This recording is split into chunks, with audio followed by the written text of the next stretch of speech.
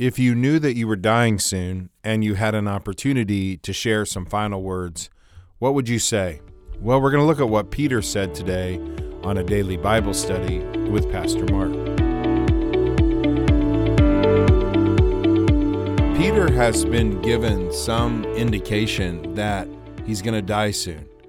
In fact, he says in verse 13 of this first chapter, he says, I think it's right, as long as I am in this body, to stir you up by way of reminder, since I know that the putting off of my body will be soon, as our Lord Jesus Christ made clear to me. So whether he got a vision or he heard directly from Christ himself, he knows that he's going to die soon. So he writes this short little book to give the people that he is ministering to and to us his final words and some things for us to remember. One of the most powerful verses in this chapter is verse 3, when he says, His divine power has granted to us all things that pertain to life and godliness. What he really wants us to understand is that we have everything that we need to live the kind of life that God wants us to live. We can live a godly life. We have enough to do it. We do live in a time where we are constantly making excuses as to why we can't do something, and we all feel like we have a certain degree of limitations that keep us from doing what we want to do, whether that's I have limits financially, I have limits ability-wise, and there's some truth to that. But when it comes to living a godly life, we have no excuses. And that's what Peter wants to make sure that we understand, that we have no excuses. We have the Word of God. We have the Holy Spirit that lives in us. We have the example of Christ to follow. We have brothers and sisters that will encourage us in our journey. We have everything that we need. So if we fail to live a godly life, we don't have anybody to blame but ourselves.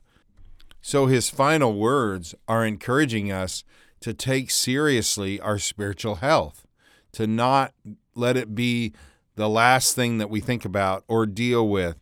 You know, we're so concerned about our physical health, our emotional health, and all those are important. But what are you doing as far as your spiritual health is concerned? And that's why he says in verse 5, for this very reason, make every effort to supplement your faith with virtue, and virtue with knowledge, and knowledge with self-control, self-control with steadfastness, steadfastness with godliness, and godliness with brotherly affection, and brotherly affection with love. You should consistently be seeking to grow in your knowledge of God, in your relationship with Jesus Christ. That's why he says in verse 8, for if these qualities are yours and are increasing, they keep you from being ineffective or unfruitful in the knowledge of our Lord Jesus Christ. Whoever lacks these qualities is so nearsighted that he is blind, having forgotten that he was cleansed from his former sins. Therefore, brothers, be all the more diligent to confirm your calling and election. For if you practice these qualities, you will never fall. It is very comforting to me that I have all that I need to do the right thing today, and you do too. So let's face today with confidence. Let's face today with courage, believing that whatever we're going to face, we have all that we need to do the right thing. So when that temptation comes, we can resist it. When that disappointment comes, we can trust God that he is at work and doing something, and we can rely on him. When we don't know what to do, we know that we have his word, and his word tells us everything that we need to help us do the right thing. So we want to follow it and do what it says. So I pray today that all of us would face today and every day with confidence, knowing that we have all that we need to do the right thing.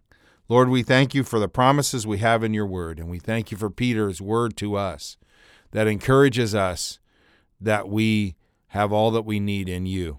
So may we lean on you and rely on you and trust you all day, every day. We pray this in your name, Jesus. Amen. Have a great Thursday, everybody. Talk to you tomorrow.